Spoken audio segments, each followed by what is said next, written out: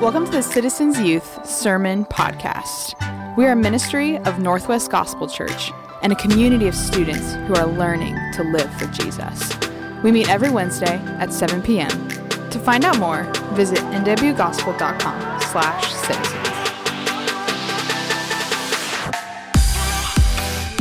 Amen. So beautiful. Do you guys believe those words? Do you believe those words that we just sang out loud? I hope you do. If you don't know Jesus yet, man, I hope I can tell you all about him. You guys go ahead and take a seat. Thank you for being here with us tonight. And thank you, worship team, for leading us in song. Can we just give them a round of applause? Thank you. Thank you so much for being here with us tonight, guys. All right, take a seat. Take a seat. Everyone's trying to huddle to the back when there's like a million open seats over there. Radical. That's awesome. What's up, Citizens Youth? Welcome. I'm so glad that you're here. My name's Noah. I'm one of the leaders here at Citizens Youth. And if you don't know it, Wednesday night is the best night of the week, all right? Wednesday night's the best night of the week. And so if you're brand new here tonight, I'm super glad that you joined us. I'd love for you to connect with someone at our Connect table. Our new student Connect table is right out front. We give you a gift. We tell you a little bit more about Citizens Youth. If you've been here for like 2 or 3 times, but you haven't gotten a gift yet, I would love for you to get one as well. So welcome. I'm super glad that you're here. All right, we're continuing on in our series in Acts for our series that we're calling The Spark. Something awesome happens here in the first century. We see the people of God empowered by the Spirit of God to go do the works of God. That's exactly what happens in Acts. It's the Acts of the Apostles through the Spirit of Jesus Christ. And some amazing, awesome things happens. And tonight's passage, I believe, speaks to the heart of every single person in this room. I believe that every single heart, every single person in this room desires what is on the next couple verses that we're about to read. Every single person, everyone, I promise you, regardless of where you're at in life, where you're at, and regardless of your relationship to the church or citizens or whatever, every single person desires what we're about to talk about tonight. And that word that we're going to talk about tonight is koinonia. What? It's a Greek word. All right, got you. Koinonia. Koinonia is a word that means and translates to a few different things. In English, we would say it means fellowship, but it also means generous or generosity. It also means togetherness. It's one word, so it's a Greek word that means all those things kind of collectively in English. And I promise you, every single person in this room wants koinonia. All right? Say it with me. 3, 2, 1. Koinonia. All right, that's the Greek word for fellowship and also generosity. Super cool. We're going to talk about it tonight. Okay, so where are the church kids in the room? I mean, I guess technically all of you. I mean, you grew up in church. Raise your hand. Like you were born. Yes, I love it. I like to see it a lot. It's okay if you weren't. I was born on April 4th, 1997, and about like maybe 5 or 6 days later, I was in church as like an infant. So I've been in church my whole life. And growing up in the church that I was in, we had our lobby was called Fellowship Hall. I know, so cute, right? I thought it was really weird that they named it that. Fellowship Hall. I'm like, why can't we just call it the lobby? Because it sounds more Christian if we say Fellowship Hall. And so every single week I grew up, first I couldn't walk, and then eventually I could walk, and then I could terrorize everyone else in Fellowship Hall after, the gathering got out. And so for me, I grew up with my friends going to youth group on Sunday mornings, and then we would go and hang out in Fellowship Hall, as you do, and you fellowship with other people. And when I think of the word fellowship, I think of that space, and it was pretty ugly. Like, it was like green carpets everywhere. No offense to these green carpets, but like, they were worse than this, right? They had, I got really hyped for this.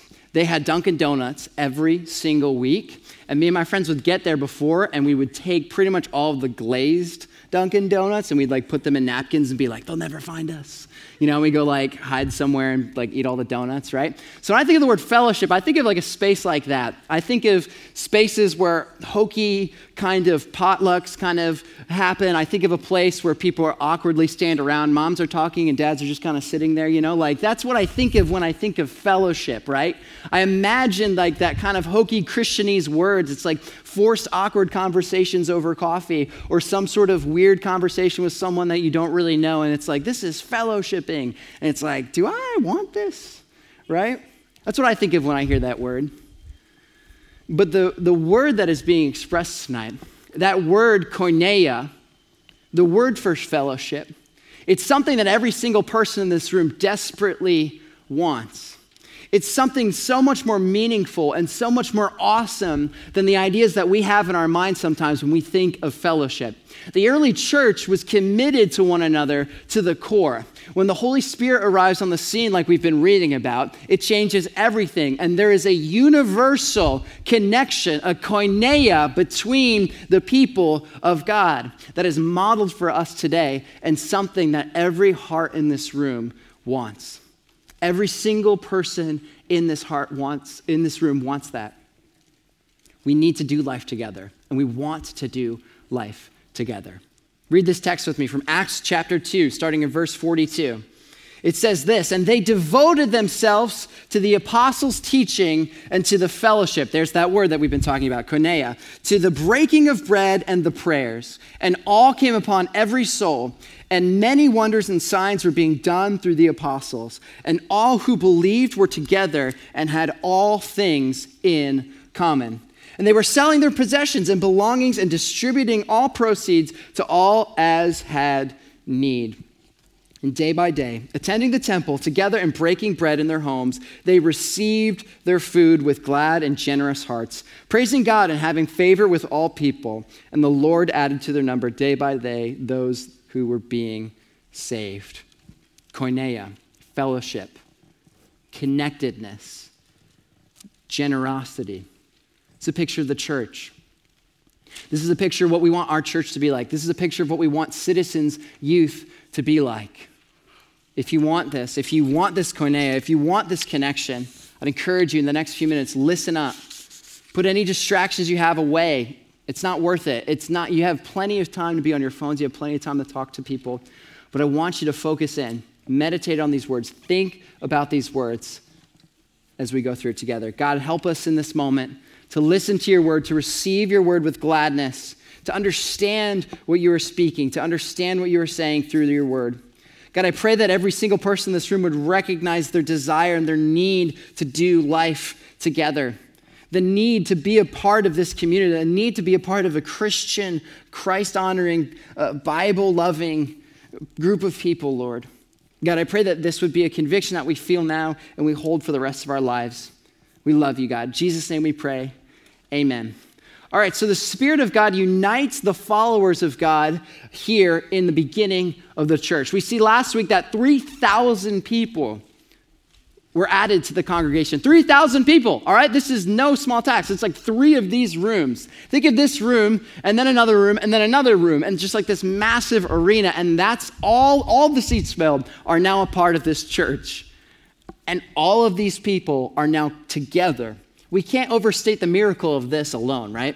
We can't overstate the miracle alone of what verse 42 and verse 43 are saying. And they devoted themselves to the apostles' teaching and to the fellowship. They devoted themselves to the group, the koinonia, the thing that is connected, the thing that is generous. They connected to that, to the breaking of bread and prayers, and all came upon every soul and many wonders. In verse 44, and all who believed were together and had all things in common. 3,000 people. I bet if I got a group of 5 people together after gathering, and I was like, all right, I'm going to take you out to eat, but you have to pick. I don't think we would decide for about 20 minutes with like 5 people, right? I want Chick-fil-A, I want this. Okay, let's say it's not after gathering and all the restaurants are open, right? Like let's say it's Sunday morning after church. I got like a small group of people around, and I said, okay, you guys decide, you guys pick. All of a sudden, I want this. No, I want that. Chick-fil-A's closed. Oh, no. Right? No, I want Taco Bell. I want this. And there's just going to be bickering. There's going to be fighting. 3,000 people, all of one accord, all of one mind, devoted to one another. That's a miracle, right? There's all these other miracles that are happening, but that is something absolutely incredible. We can't overstate that simple fact. God's Spirit-filled church commits to each other. They commit to one another. They commit to one another, and they realize and they recognize that they need to be connected. Verse 43, and all came upon every single soul. So many times in the Christian faith, we try to like guilt ourselves into doing things for God. We try and guilt ourselves into reading the Bible.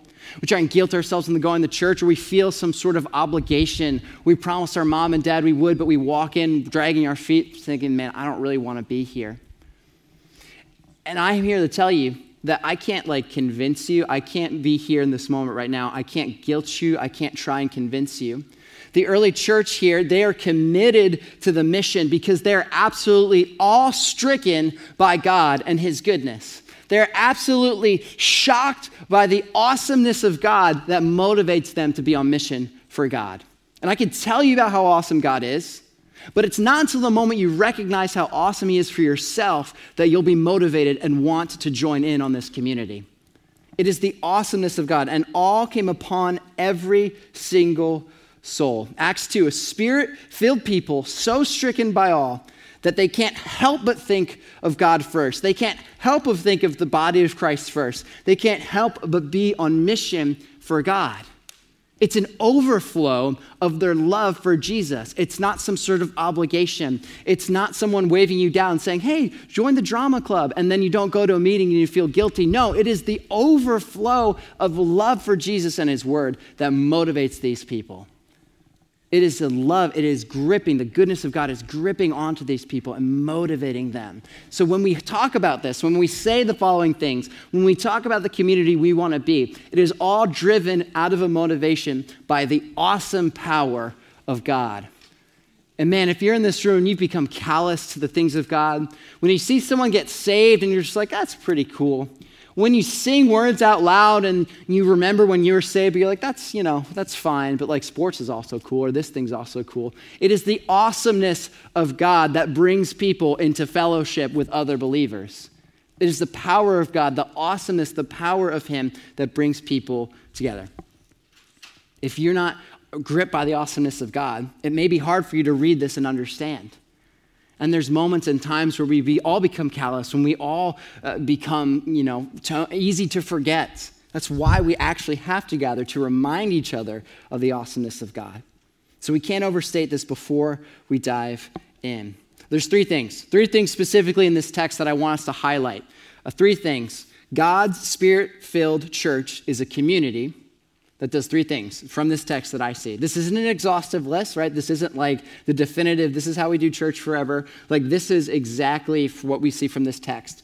But the spirit-filled church is a community that does three things, I think, from this text. Verse 42 and verse 43, we just read it. They devoted themselves to the apostles' teaching. They devoted themselves to the apostles' teaching. So number one, God's spirit-filled church is a community that is learning. It's a community that is learning. God's spirit-filled church is a community that is learning together. Our community needs to be committed to the authority of God's word above all else. And that's what makes Christian gatherings, that's what makes the church different than like other clubs or other things like that, the reality is the church of God submitting to the authority of God. This is our playbook, so to speak. This is our vision. This is our goal. It's all found through the words of God. People are committed to the apostles' teaching. I think it's really interesting that the very first thing that we see, these 3,000 people get saved, and they are now committed to learning together. They're committed to learning together. Because once you become a Christian, it's not some instantaneous download into your brain, right? It's not like when you receive the Holy Spirit, it is a miraculous thing, but it's not a thing where you're like, now I know everything about life, godliness, the Bible, how to be a better Christian, how to be a better person. I know all of it now. No, it's a learning process. It's a lifetime of learning. The very first thing we see here mentioned, and they were devoted themselves to the apostles' teaching. Man, a spirit-filled community going after Jesus, running towards Christ, they're committed to learning. We have to be humble enough to try and learn. We have to be humble enough to listen to God's word all the time. And we have to submit to the authority of God's word. Because this is our playbook, right? Like if you join a football team and you spend every single practice like debating the rules of football, it's like, what? Like, this isn't going to go well, right?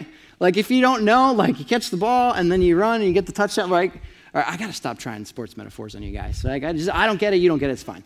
But you get what I'm saying. If you can't agree on like the authority of the rules that you're playing with or the authority of what should be happening, you're not going to get very far. And so we as a people need to do this thing. They devoted themselves to the apostles' teaching. We need to be humble enough to constantly be learning. That's why I love our mission statement. We're a community of students learning to live for Jesus Christ. Being a Christian, we submit to a community that is learning. We agree that what God says in his word goes. We agree that the things that the Bible says is good, and the things that the Bible says is bad. We submit to it as our ultimate authority, and we want to learn from it. We want to learn from it all the time. It's not something instantaneously that happens, right? This is why we value this time right here, opening up the Bible, listening, speaking to one another about the truths of Scripture. This is why we do it all the time, because we have to be reminded, and we are always learning. Man, some of the people who have been following the Lord for the longest that I know feel like they barely even scratched the surface on the things to know about God, and it's true. You can spend years studying Scripture, devoting yourselves to going to church, to dwelling in Scripture every single morning, and you will always be learning. No one graduates from the Christian life. No one graduates from understanding or loving God's word. We're a learning community. They devoted themselves to the apostles' teaching and to the fellowship together. What I think is really interesting is the apostles are teaching. The apostles are teaching. God has set up, specifically Peter, right, on this rock that I will build my church. There's a hierarchy. There's a very clear governance in the early church. And God has given the people who actually saw him, who actually walked with him, who talked with him, the authority over teaching. I think that's absolutely beautiful. The apostles would have seen Jesus, and they would have talked to him. They would have spoken to him. And now they're telling other people about him. Could you imagine that? Could you imagine being in the early church and maybe not seeing Jesus, maybe seeing him from a far off distance or hearing about him, and then all of a sudden you get to talk to like Peter, or you get to go to a sermon by John, and you get to sit under their teaching. What was Jesus like? What was it like on that boat when you thought you were going to die and then Jesus calmed the storm? What did you feel like? Man, when you got to hear him teach on the mountainside, when he taught about the Beatitudes, when he taught about loving God and loving others, what went through your heart? Man, when you saw him get arrested, how did you feel? When you saw him again, what was it like? Could you imagine asking these questions? And they are teaching. They're remembering the words of God, and they're just repeating them back to these people. And we hear that and we think, man, how awesome would that be? How amazing would it be if I could just talk to someone who has seen Jesus? And we live in a Christian community. Something that makes us unique is we can look around the room. Sure, none of us have seen Jesus face to face physically, but we have all been with Jesus. If you know a leader in this room who has been following the Lord, they have sat at Jesus' feet, listening to his word through the Scripture and through his Spirit. If you know a leader or a friend in this room who is a Christian, they know Jesus. They have heard the words of Jesus through this word. And we as a community, we need to submit and commit to learning about Jesus from other people around us. Sure, we can't ask, what was it like to walk on water for a little bit and then get freaked out and fall back in the water, right? We can't ask people that. That hasn't happened to anyone in this room. But we can go to people and say, what was it like being with Jesus, praying to Jesus, laying at Jesus' feet in prayer when your mom or dad went to go be with the Lord? What was it like when you lost your job and you spent time with Jesus? What was it like when you had the biggest victory of your life and you got to praise the Lord for it? We get to do this as Christians. We get to share about the goodness of God with one another. Are you committed to learning about Jesus? How beautiful an image of that, to encourage one another, to speak the truths of Scripture over people, to share in times, hills, mountaintops and valleys, the hardest moments, the best moments. We've been with Jesus, especially the leaders in this room, right? Like if you're a 7th or 8th grader and you look up to your leader, they have been with Jesus. I know all your leaders. I know that they have spent time with God. I know that they know what he's like. We need to be, and you need to be, especially younger Christians, committed to learning and desiring to learn. Imagine that, the people who would have seen Jesus face to face. And then we're unique because we listen. It's so cool. You get to see a Christian or meet a Christian. Maybe you've never met them ever in your life, and they can tell you something about God. And they can tell you a story about the goodness of God in their lives. And you just get to be like, wow, I know that you know this guy. I know that you know Jesus. And we can encourage and love one another through it. And so are you learning? Are you committed to learning? Are you desiring to learn about Jesus? What's the disciplines of your daily week look like? Your daily, weekly walk with Jesus, does it consist of time where you're in God's word? Does it consist of time where you're pushing everything to the side and saying, God, you are the most important thing to me right now? It's learning. Devoted to the authority of God's word. Not half-committed wanderers just trying to figure things out. No, they're committed. They're in. They are learning and living truth. They're not just listening, hearing, and observing. They're captivated and awestruck by the teaching and the works of the apostles. They're not calloused or uninterested. And this is a call to us. Is your heart callous to the truth? Is your desire level to learn about the things of God at an all-time low? Man, I hope that's not true. I hope that's not the case. We are looking to learn. So that's the first thing we observe. They're dedicated, right? They don't have it all figured out. They're still going to be living life together, figuring all things out. So they're learning together. And number two, they are a community. They're a spirit-filled community that is caring for one another. They're a spirit-filled community that is caring. Verse 42, and then specifically also in verses 44, it says this, and all who believed were together and had all things in common. Skipping down one to verse 46. And day by day, attending the temple together and breaking bread in their homes, they received their food with glad and generous hearts, praising God and having favor with all people. God's people are supposed to care for one another. And I know that sounds like a pretty simple thing, but it's easier said than done, right? We can have difficulties, we can have struggles, but we need to be so awe-stricken by the power of God and by the teaching of his word that we can't help but care and love one another. These people who are, about to endure some pretty serious trials, right? It's been pretty hunky-dory so far, which means things were good. I realize maybe not everyone understood that. Things are great right now, it's seemingly. Things are not going to be so great here in a little bit, but they are already connected and caring for one another. The people of God, the church, needs to be caring for each other. When we are here at Citizens Youth, we need to be caring for one another. This isn't some sort of transactional relationship, right? If you do this for me, I'll do this for you.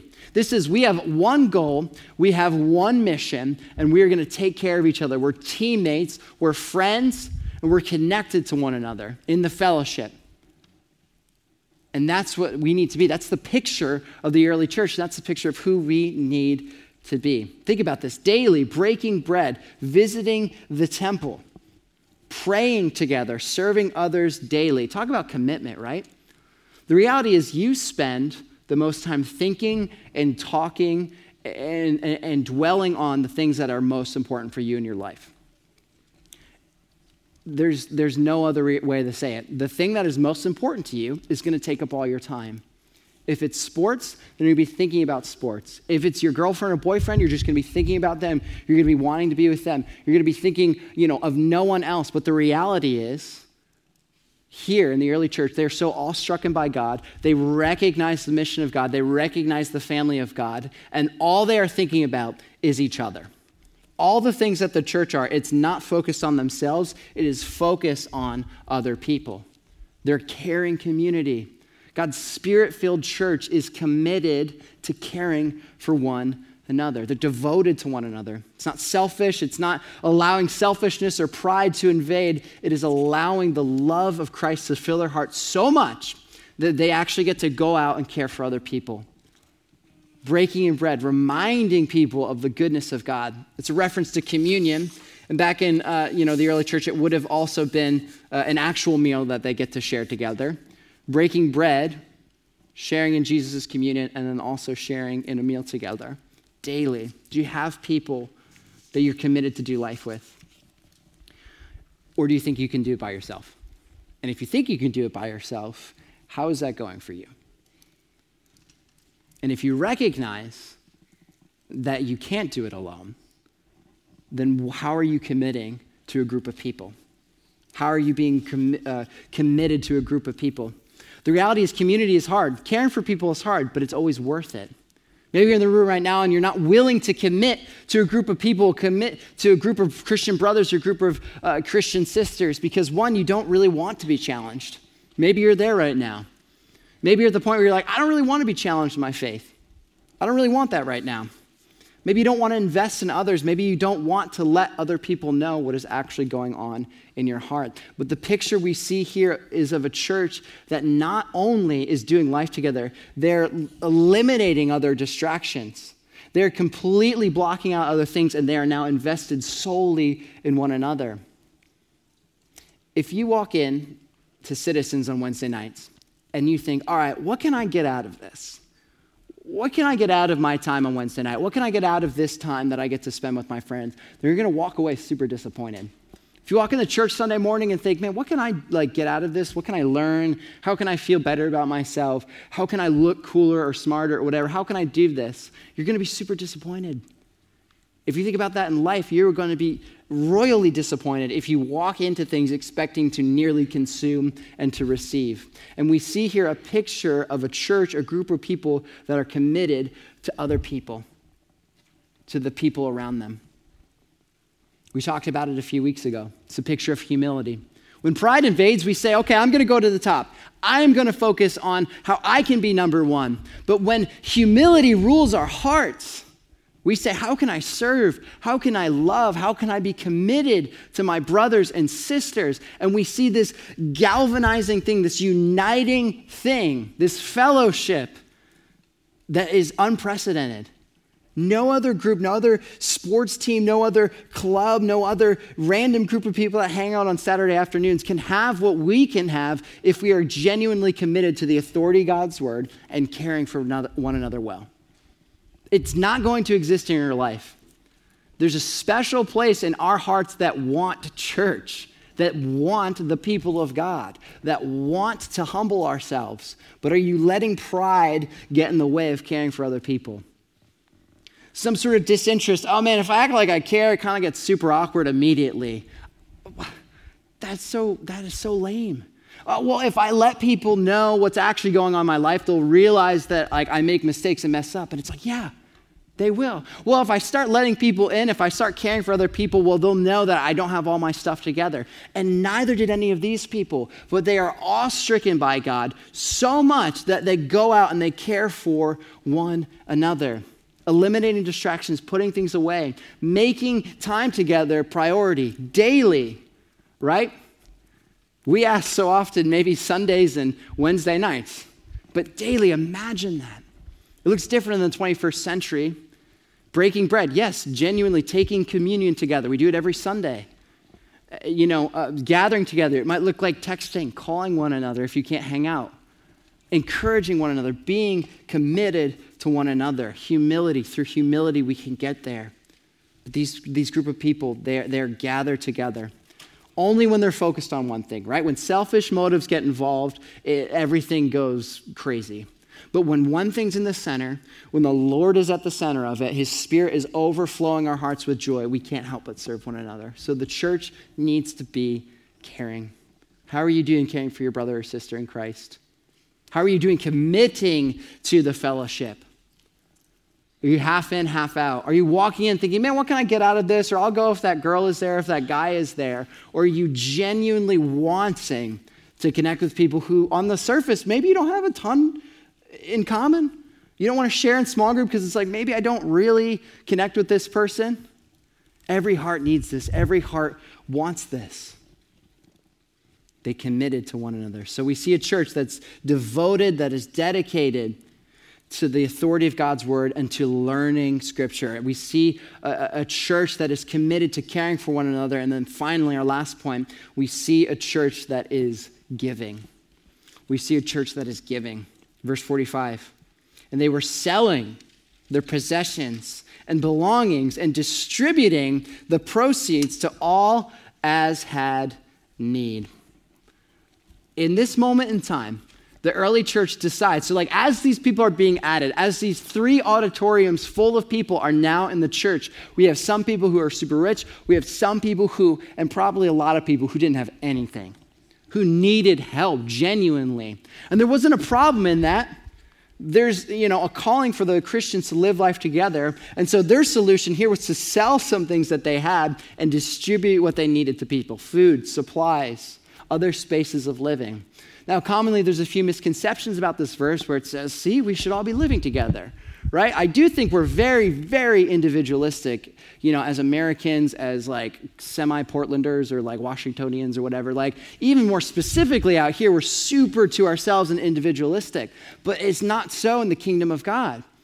We contribute when a friend needs something, right? And this was willing. This wasn't something that was forced on them. If I forced you to do it, it's like, well, what's the point? But out of generosity and the overflow of your heart, if you're willing to put other things away for the goodness of your fellow Christian or someone who is in need, that is genuinely acting like the church. You cannot separate generosity and church. They need to go together. The church needs to be generous constantly.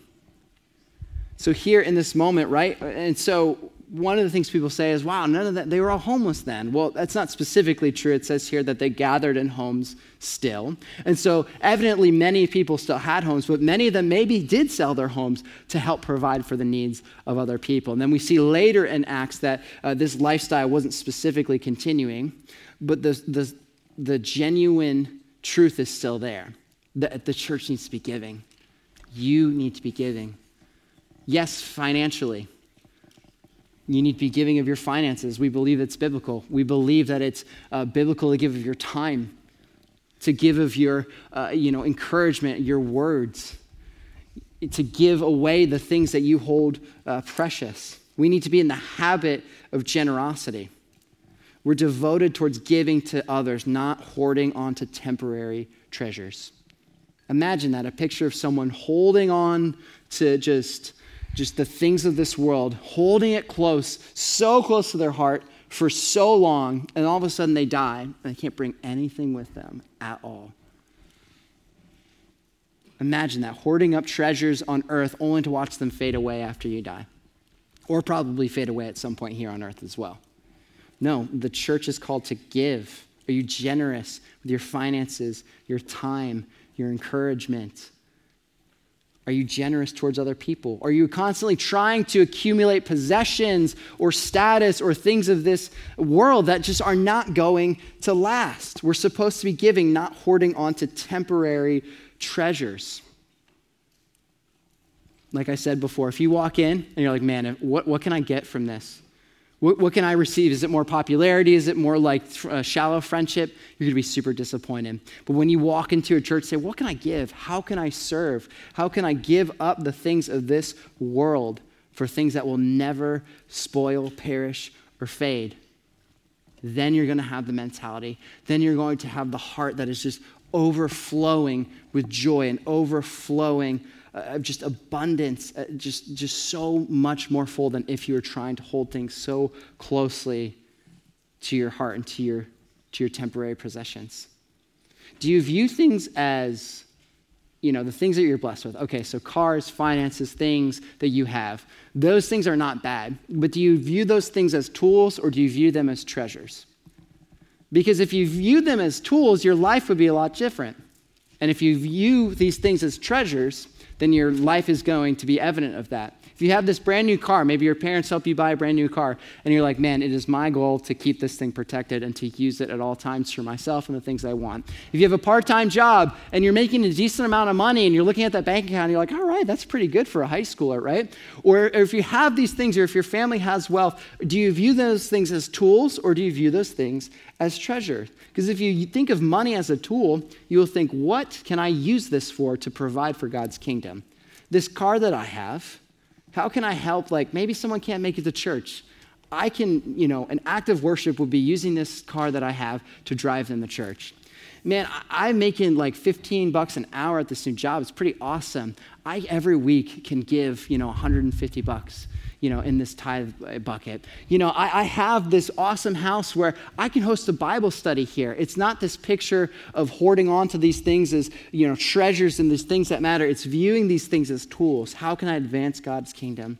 The status I have, the voice I have in my friend group, my leadership skills, my finances, all these things, they are tools to be used in building God's kingdom. And maybe a takeaway tonight, maybe there are some things that you physically need to say, I don't need this. Like, I can get rid of it. And maybe instead of going to BlackRock 4 times a week, I can actually genuinely put $5 in this bucket.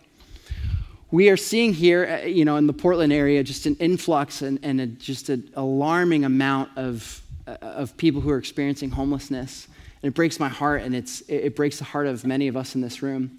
That's why this month we are doing this initiative. We're putting these baskets together, these blessing bags, and we're going to give this. Like this, what I'm holding right now is going to go to someone, and someone's going to hear the gospel when they receive this. And they're going to think, someone put this thing together. Someone spent money, yes, $5-10 at least, but they gave this to me because they love Jesus. That's kind of weird. And many people, I believe, are going to know the gospel because of it. And so maybe a genuine takeaway today is I'm going to actually give some stuff to the church. I'm genuinely going to give of my time. I'm going to give of that $5, $10, $15, $20. I'm going to pick up a card and I'm going to donate the things that I don't actually need, because that is what it is to be the church. So we see a church that's learning under the authority of God. We see a church that is giving of their time. We see a church that's genuine just giving of things all the time. We see of a church that is committed together to one another. Friends, this is what we want to be at Citizens Youth. And so what is it here in verse 46 and verse 47? And day by day, attending the temple together and breaking bread in their homes, they received their food with glad and generous hearts. Imagine that, giving things away and being glad and generous. So often we say, if I get more, I'll be happier. If I just receive more. No, I'm giving things away and I'm glad and generous. Praising God and having favor with all people. And the Lord added to their number day by day those who were being saved. The people of God, when they're committed to the things of God, they are watching God expand and grow the church. And they're praising God because of it. They are losing earthly possessions and becoming more and more glad of who God is and what he is doing in their community. Imagine that. Picture that in our lives right now. Giving things away, giving our time, giving of our talents, and watching the Lord bless what we sacrifice. We need to be committed to one another. The call to the Christian life is a call of community. That's our main idea. That's what I think this text is communicating to us. The call of the Christian life is a call to community. Everyone wants that. Everyone needs this koineo, this fellowship, this generosity, this group of people. I promise you need it. To live the Christian life alone isn't really to live the Christian life. And it's weird and awkward sometimes, and there's going to be mistakes, and there's going to be hiccups in the road, but do not let that distract you from the work that God is doing. So as we close tonight, we have to ask ourselves a few questions. These 3 things that we talked about: a church that's learning, a church that's caring, a church that is giving. How am I doing in this, right? Because, it's not like, we are the church. The people of God gathered together is the church. It's not saying, okay, yeah, maybe we should tell this person who's in charge that they should change this thing about church. No, how can I be more giving? How can I be more generous? How can I care more? How can I, learn more closely from God's word? These are the questions we have to ask ourselves. So you're devoted. Are you committed? Are you half in or are you half out? I know it's like not cool to commit to anything anymore, right? Like to genuinely go all in and be excited about something that's kind of lame and kind of hokey. But what if it's the most important thing that you actually need to live the Christian life? Should you be kind of excited and committed about it? What if there's some things that it is totally okay to go all in on? We act all the time like other things that aren't as important are actually important. But what about genuinely investing in this ministry? How many lost would we see saved? How many people would we see reached with the gospel? How many more seats would we have filled in people hearing about the gospel or having needs practically provided for them? They were committed. They devoted themselves to the teaching and to the koineo, the fellowship of one another. It's what every heart wants. And it's what we can be here at Citizens. So are you committed? Do you recognize the need? All I can do is tell you about the goodness of God. I can tell you, I can explain it. But until you're convinced for yourself, until you recognize that you need this word and you need this, you're not going to see it. They were all strucken by God. Everyone needs this connection. It is so much more than just like weird, shallow conversations over coffee or whatever. It is so much more than potlucks with people in some lobby somewhere. It is a lifestyle that fulfills and satisfies our heart when we recognize that Christ is the head of the church and he's given us each other to do this life with. How would that change your life? How would that change your heart? Let's pray together. God, we love you. Thank you for the fellowship of Christians, the fellowship of one another. God, I pray that we would be committed. God, would we not act like this isn't important? Would we not be distracted by things that aren't important? I pray that we would devote ourselves to gathering together constantly. God, if there's distractions that happen, school, work, whatever, as important as some of those things may be, God, let us remember what is most important. God, help us to be genuinely honest and excited about being and gathering together here. Help us to be learning, help us to be caring, and help us to be giving. Help us to care for one of our friends in this room tonight. Help us to give.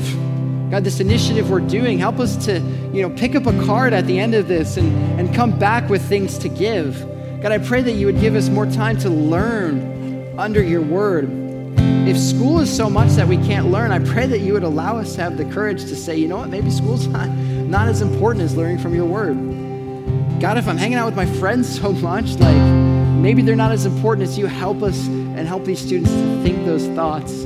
Lead your spirit to convict us in places where we need to be convicted. And help us, Lord, to be devoted to this fellowship, to being together, learning,